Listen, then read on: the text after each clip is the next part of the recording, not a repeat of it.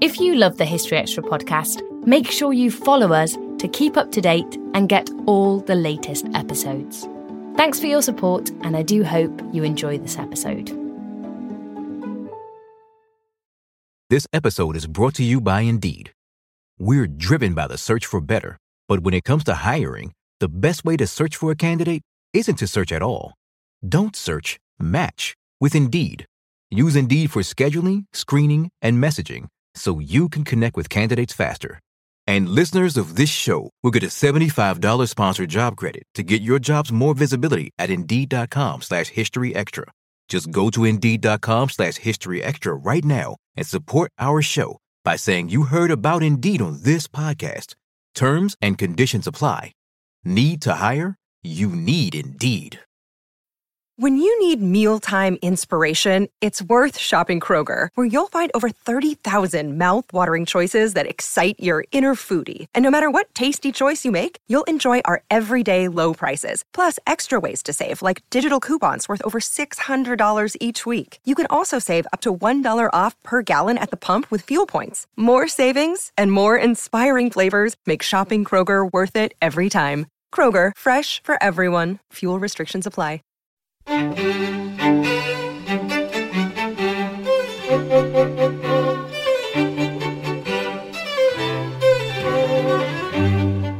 Hello and welcome to the History Extra podcast from BBC History Magazine, Britain's best-selling history magazine.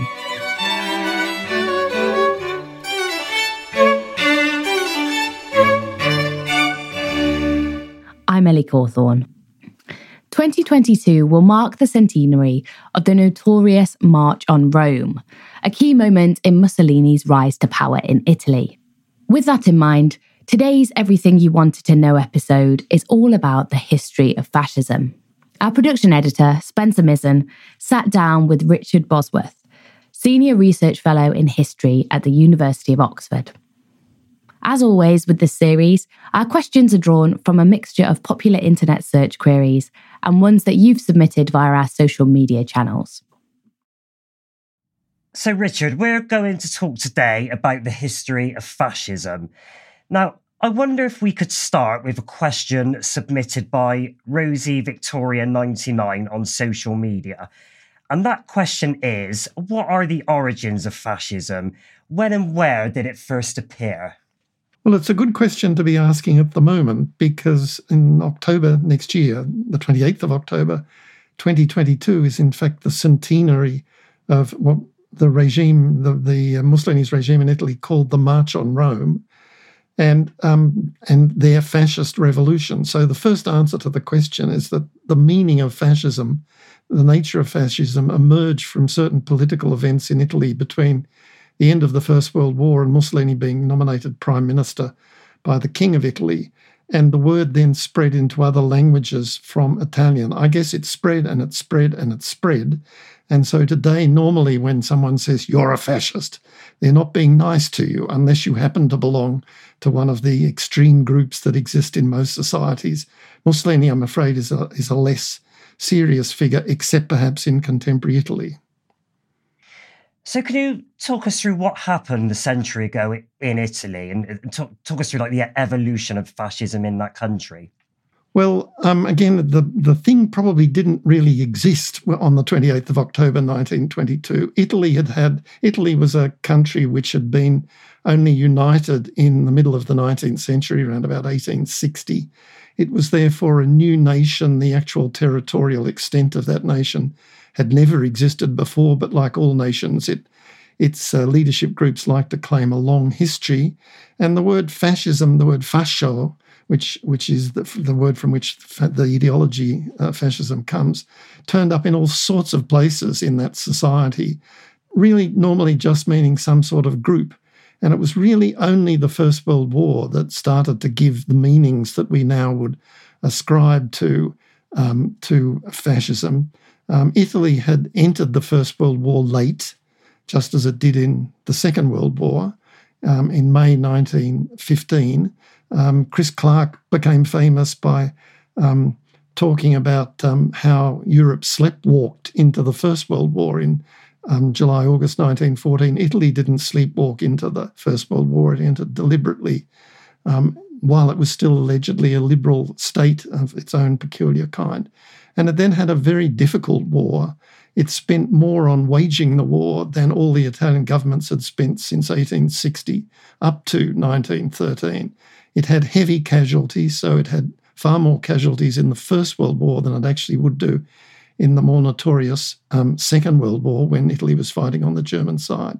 And so it emerged from the war in a battered state with lots of social division.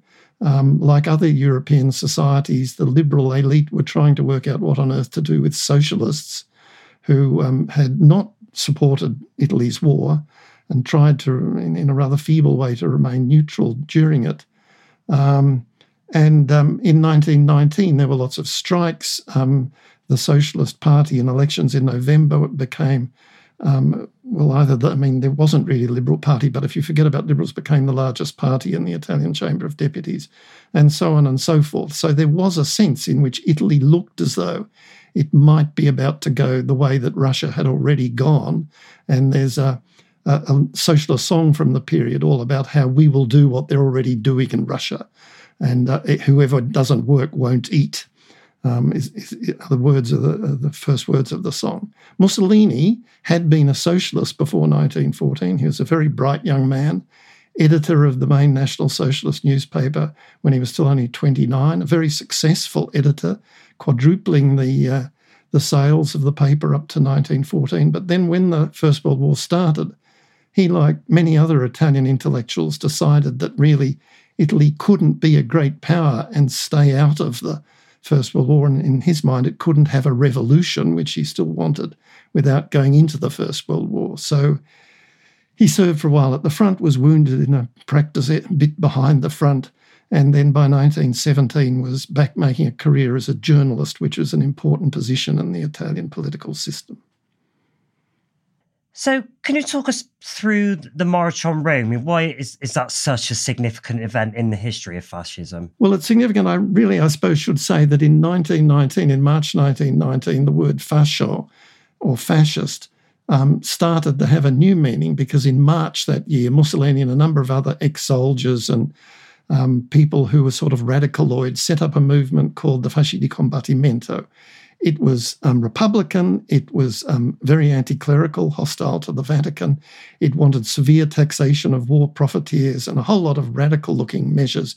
It wanted a revolution which looked as though it might almost be Marxist, except for the fact that the Italian socialist movement had opposed the war, so it did want Italy to have gains from the war. Between 1919 and 1922, Mussolini very ably really rode a political wave where the fascist movement gave up being Republican and went monarchist. They gave up being rude to the Pope and became polite to the Vatican and accepted that Catholicism were Italians' national religion. They stopped wanting to have punitive measures against the rich sections of society.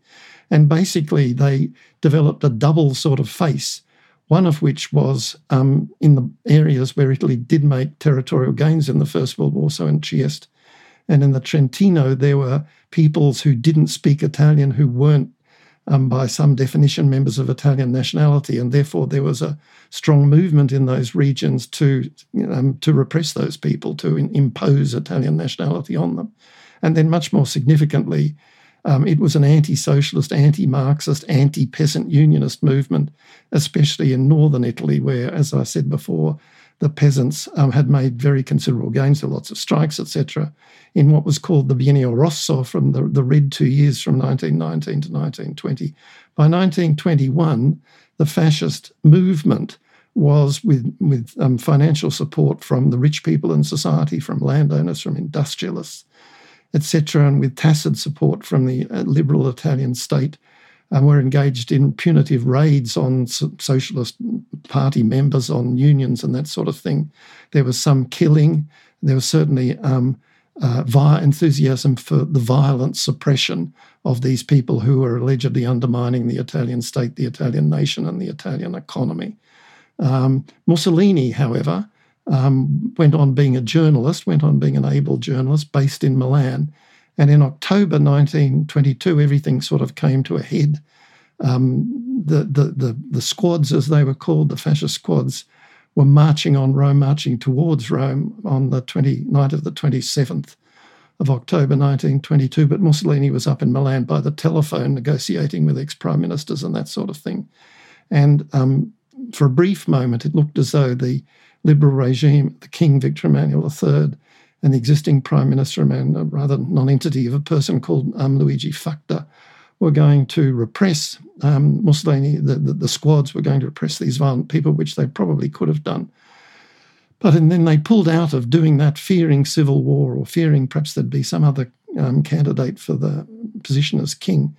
And by the afternoon of the 28th of October, fascists were beginning to enter Rome.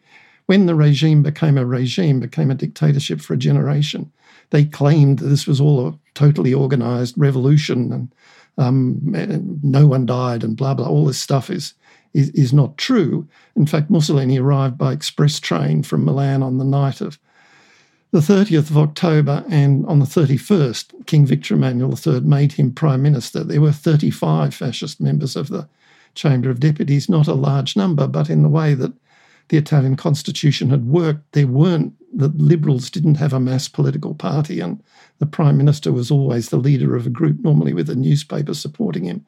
The fascists did have that, and so in a sense, the March on Rome was a double sort of faced thing, one with violence in the countryside, perhaps slightly fake, and on the other side with crafty political negotiation led by Benito Mussolini. Now, James Dallin, also on social media, would like to know, where does the word fascist come from? Now, would I be right in saying it's got its origins in ancient Roman history?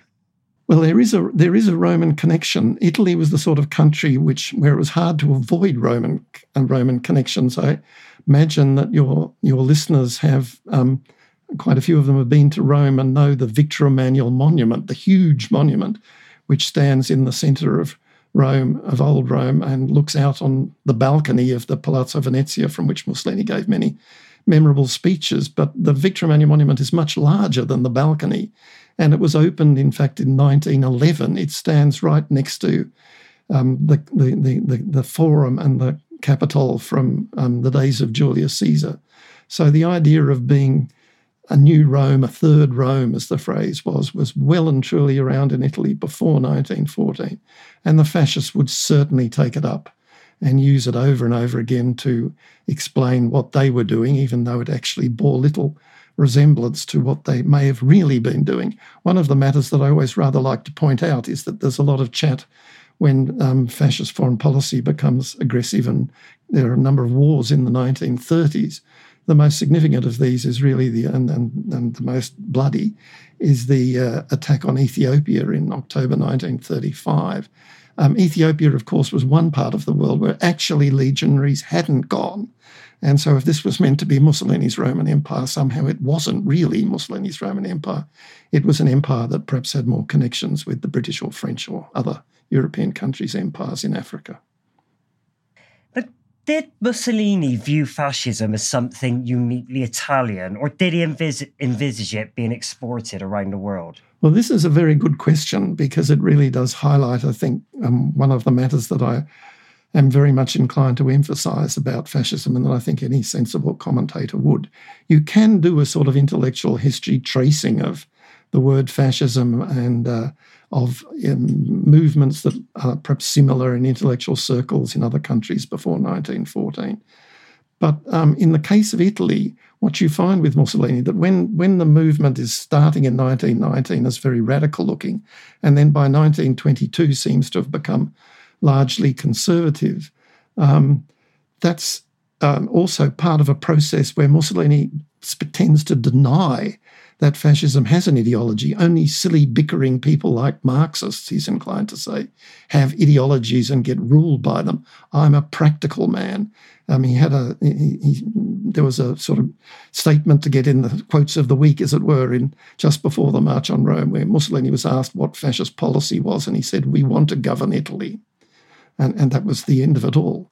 And it's only really as time wears on that the regime starts to try to define fascism. In the 1920s, they're very ambiguous about whether this is a purely Italian matter And then in the 1930s, they become much more convinced that fascism is a global movement. The word that they start using is actually quite interesting because they talk about universal fascism.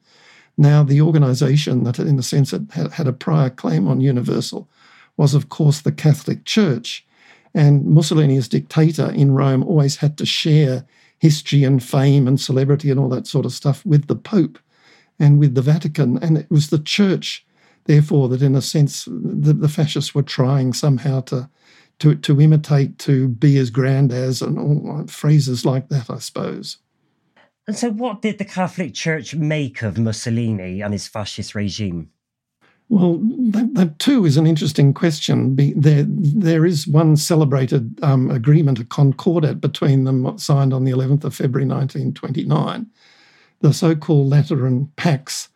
In fact, liberal Italy and the Church had been engaged in Cold War ever since Italy was created because, of course, it was only in 1870 that the new Italian state invaded Rome and took it from the Vatican. They launched through the Porta Pia in Rome and seized it against the Vatican's army. And the result of that was sort of mutual non-recognition, if you can see what I mean, although, again, with a lot of practical, in fact, collaboration. But in the 1920s, Mussolini gradually tried to deepen relations with the Church. And in 1929, there was an agreement. Most commentators would say that the Vatican probably got the best of the agreement. They got large financial compensation, for example. And by the middle of the 1930s, they seem to have been moving that financial compensation off into the American stock market, fearing that so they weren't entirely stupid in confronting by the time the Italians were invading Ethiopia and so on. There's plenty of collaboration between church and state. Again, Ethiopia, from a church point of view, is a place where the majority of the population are Christian, but they're Coptic Christian and therefore they're heretical. And in fact, there's only just been a book that's come out tracing the way in which the church backed up the Italian brutality in Ethiopia, where the number of people killed the author of this book claims a high total of above 750,000. Most commentators would say 350 to 400,000, I think, dead. But when you're looking for the victims of the Italian fascist regime, it's actually in Africa. And one other matter that I might like to mention there is that there's a man in the Italian fascist story called Pietro Tacchi Venturi, who was a Jesuit priest older than Mussolini. Hardly anyone in the English-speaking world has ever noticed him, but he was a major figure. He really was Mussolini's secret contact to the Vatican and the Vatican's secret contact to Mussolini. Relatively recently, the Italian archives have made available for scholars to read a list of Mussolini's appointment books through the 1930s. And what's really striking about them is how often he and Tacchi Venturi have a little chat. And sometimes it's Tacchi Venturi who wants the regime to be more extreme, say, on making sure that women don't go too far or something or other, than is Mussolini. Still to come on the History Extra podcast. It has, of course, been used very readily for Trump and his aspirations in the United States.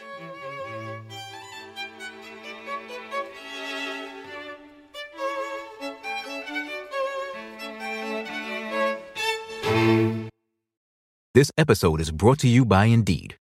We're driven by the search for better, but when it comes to hiring, the best way to search for a candidate isn't to search at all.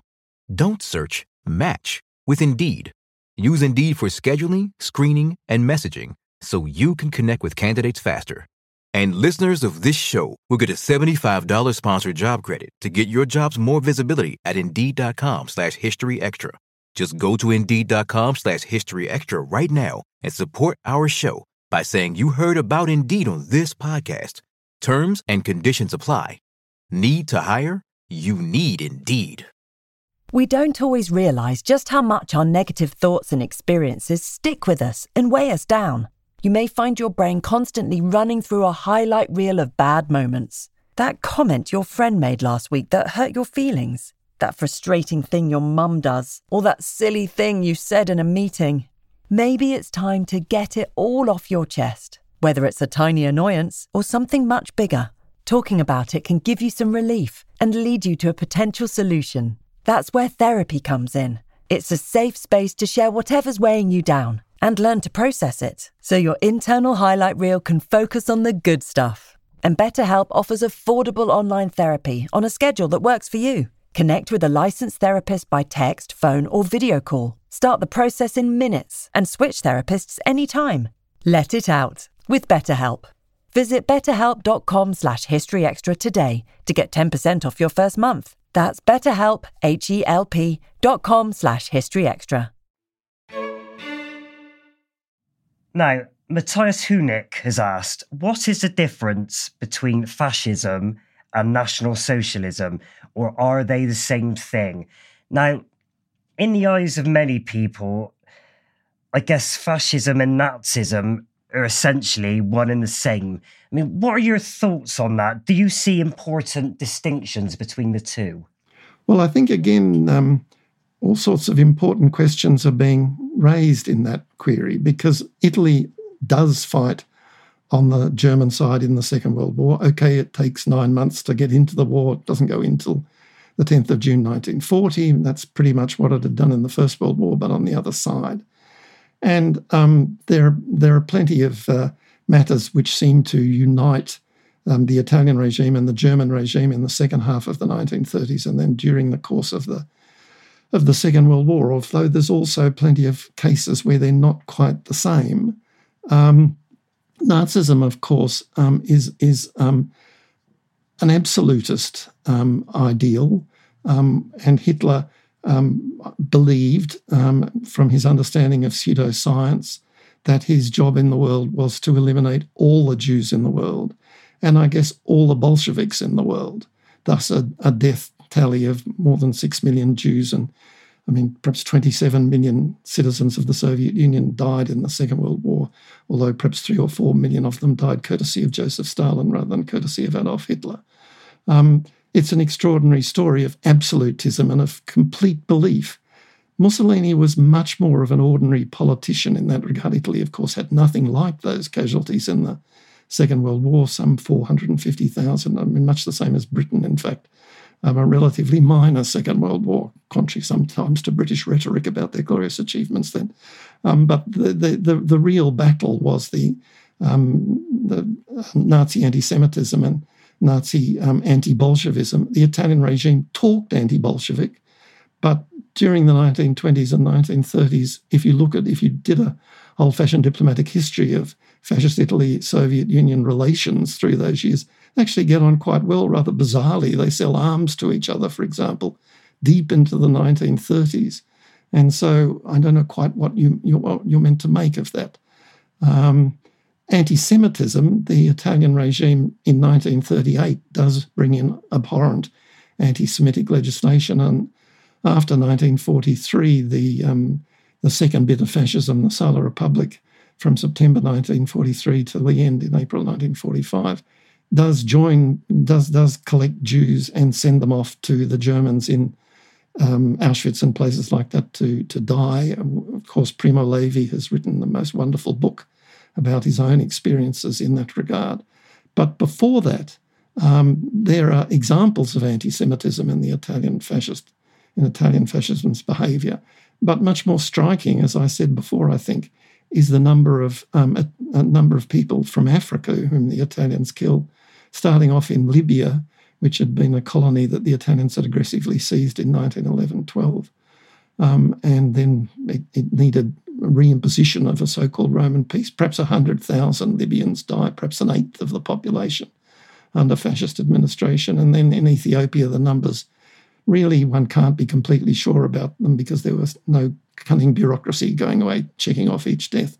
But certainly something like 300,000 or 400,000 people died prematurely as a result of Italian imperialism in Ethiopia.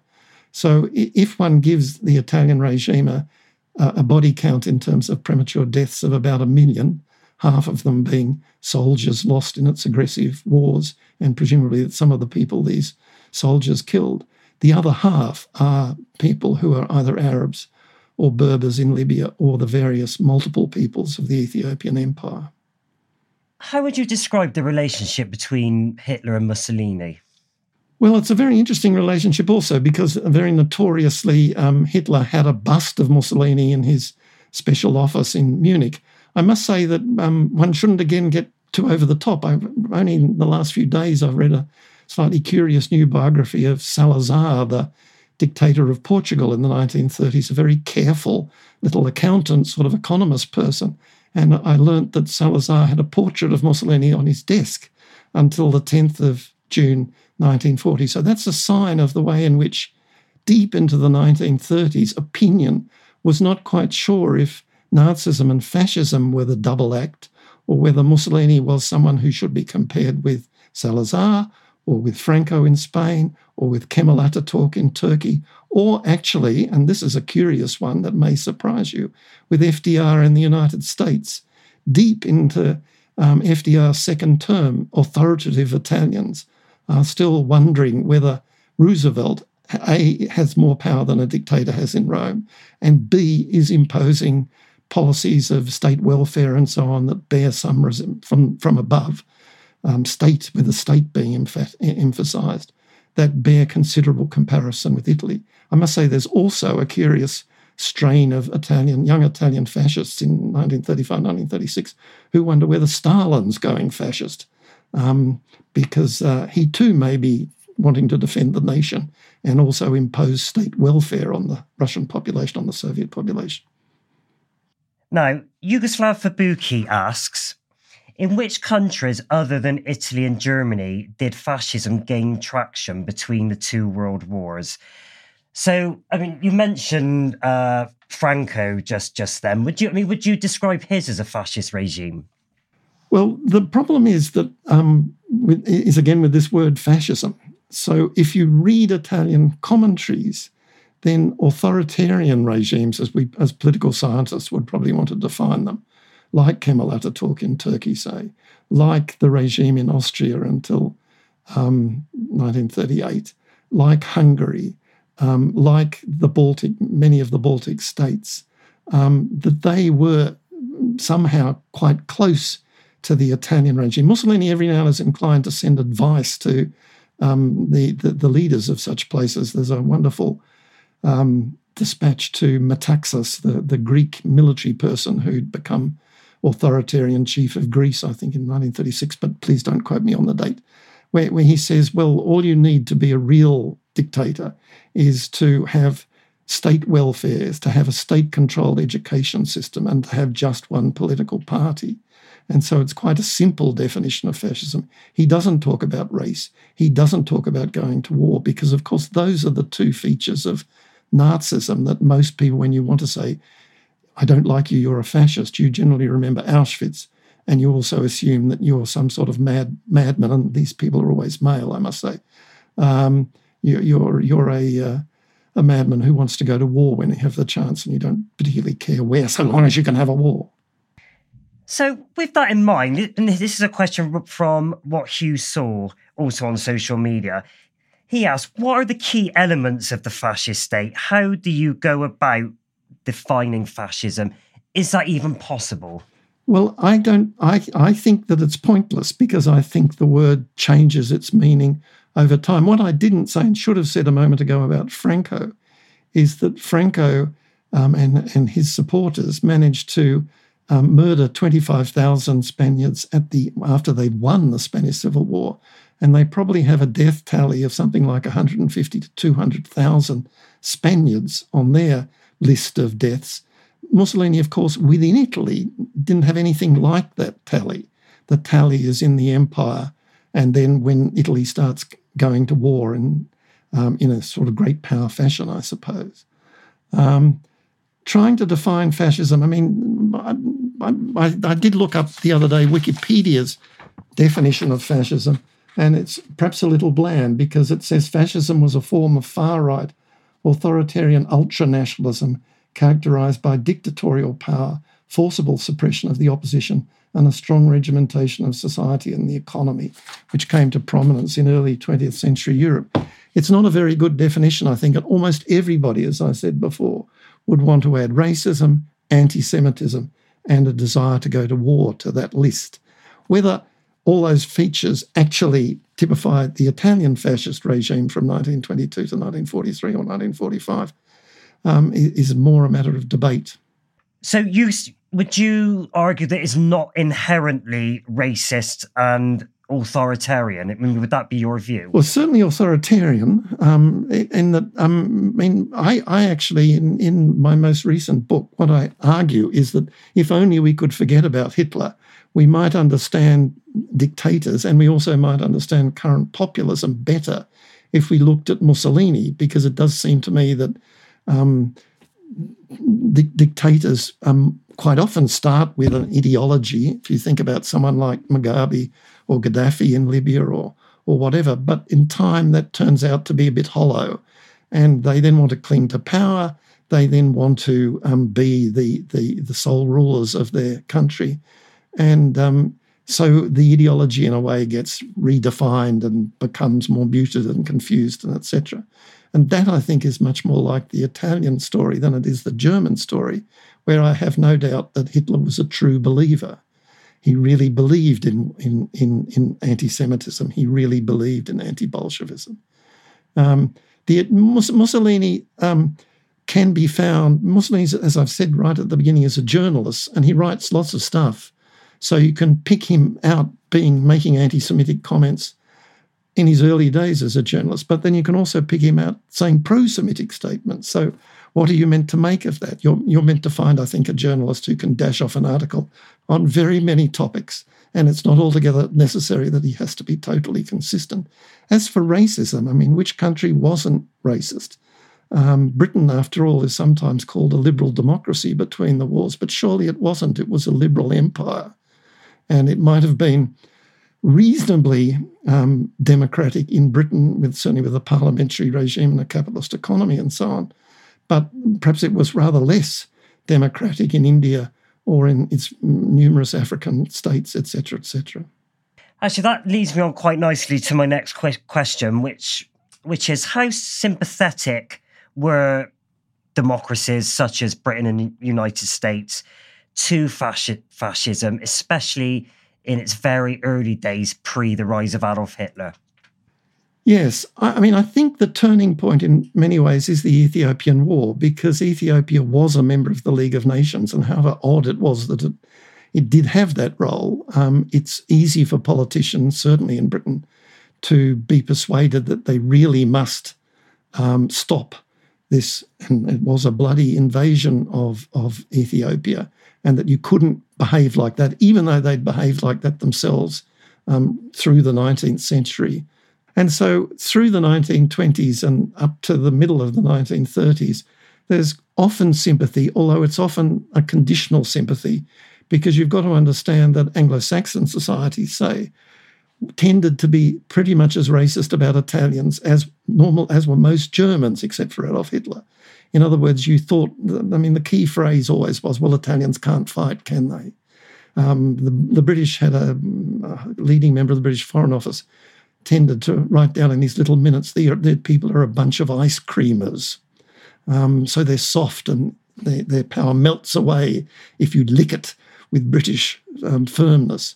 And so you can find Churchill, of course, in 1927, in one of his anti-Marxist moments, came out with a fascinating statement that had I been an Italian, I would have been with you from start to finish in your struggle against the bestial passions and appetites of Leninism. A nice Churchillian phrase. His wife also rather liked Mussolini's musculature and wrote a rather sweet letter back to Winston when she went to a fascist parade in, I think, 1927, but that could be wrong, saying that she did hope those wicked Italians didn't kill Mussolini because he was such an effective leader. And so the idea that Mussolini and fascism are okay for Italy, but only okay for Italy and not necessarily for, say, liberal parliamentarism in Britain. In the United States, Italian immigrants tend to be notably pro-fascist. The regime makes lots of propaganda statements towards those immigrants. And in the 1920s, institutions like J.P. Morgan and so on rather helped the Italian economy to recover from the First World War with collaborative arrangements with the regime. So really, the conflict is quite rapid in some ways in 1935.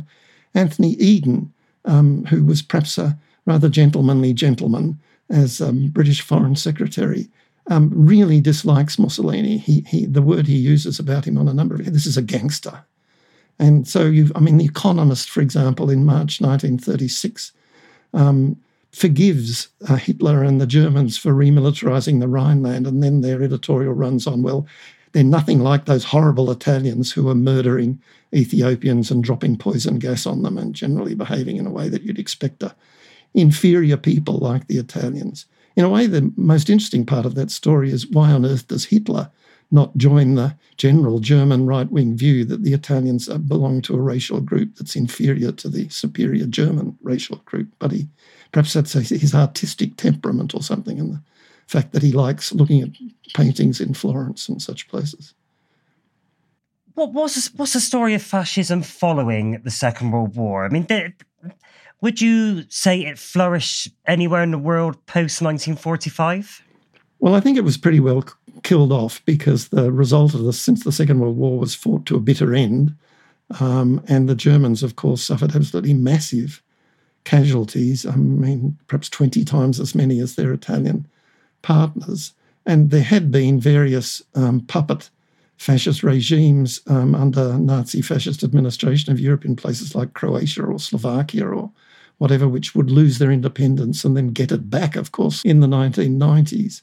But except for odd cases, Perón in Argentina had actually been Argentina's military attaché in Rome when the Second World War started and was sort of starry-eyed, in fact, about Mussolini and about Italian fascism. And so perhaps there was some sense in his mind that what the Argentinians, with, of course, their massive Italian settlement over the last 100 years or 80 years or so before, was still a good model. But mostly fascism becomes a far-right movement. There's a slight exception in Italy where a fascist party is created almost immediately after the Second World War. Its name is the Movimento Sociale Italiano, where the word obviously is borrowed from the regime which governed Italy from September 1943 to April 1945, when basically the Germans had invaded and the country was the object of warfare between the Allies and the Germans. Finally, Richard, here's a question from Matthew Shepherd. He asks, how has the meaning of fascism changed over time? And just to expand that a little bit, would you argue that this is a term that's bandied around too much in the 21st century? Well, I think it depends if you accept that what you're really trying to evoke is Auschwitz, racism of an extreme kind, and even perhaps warmongering, although that's a difficult matter in the contemporary world, then there's no particular reason not to use it. But what you're really evoking there is Hitler and Nazism. And it's very peculiar that the word fascism has somehow predominated.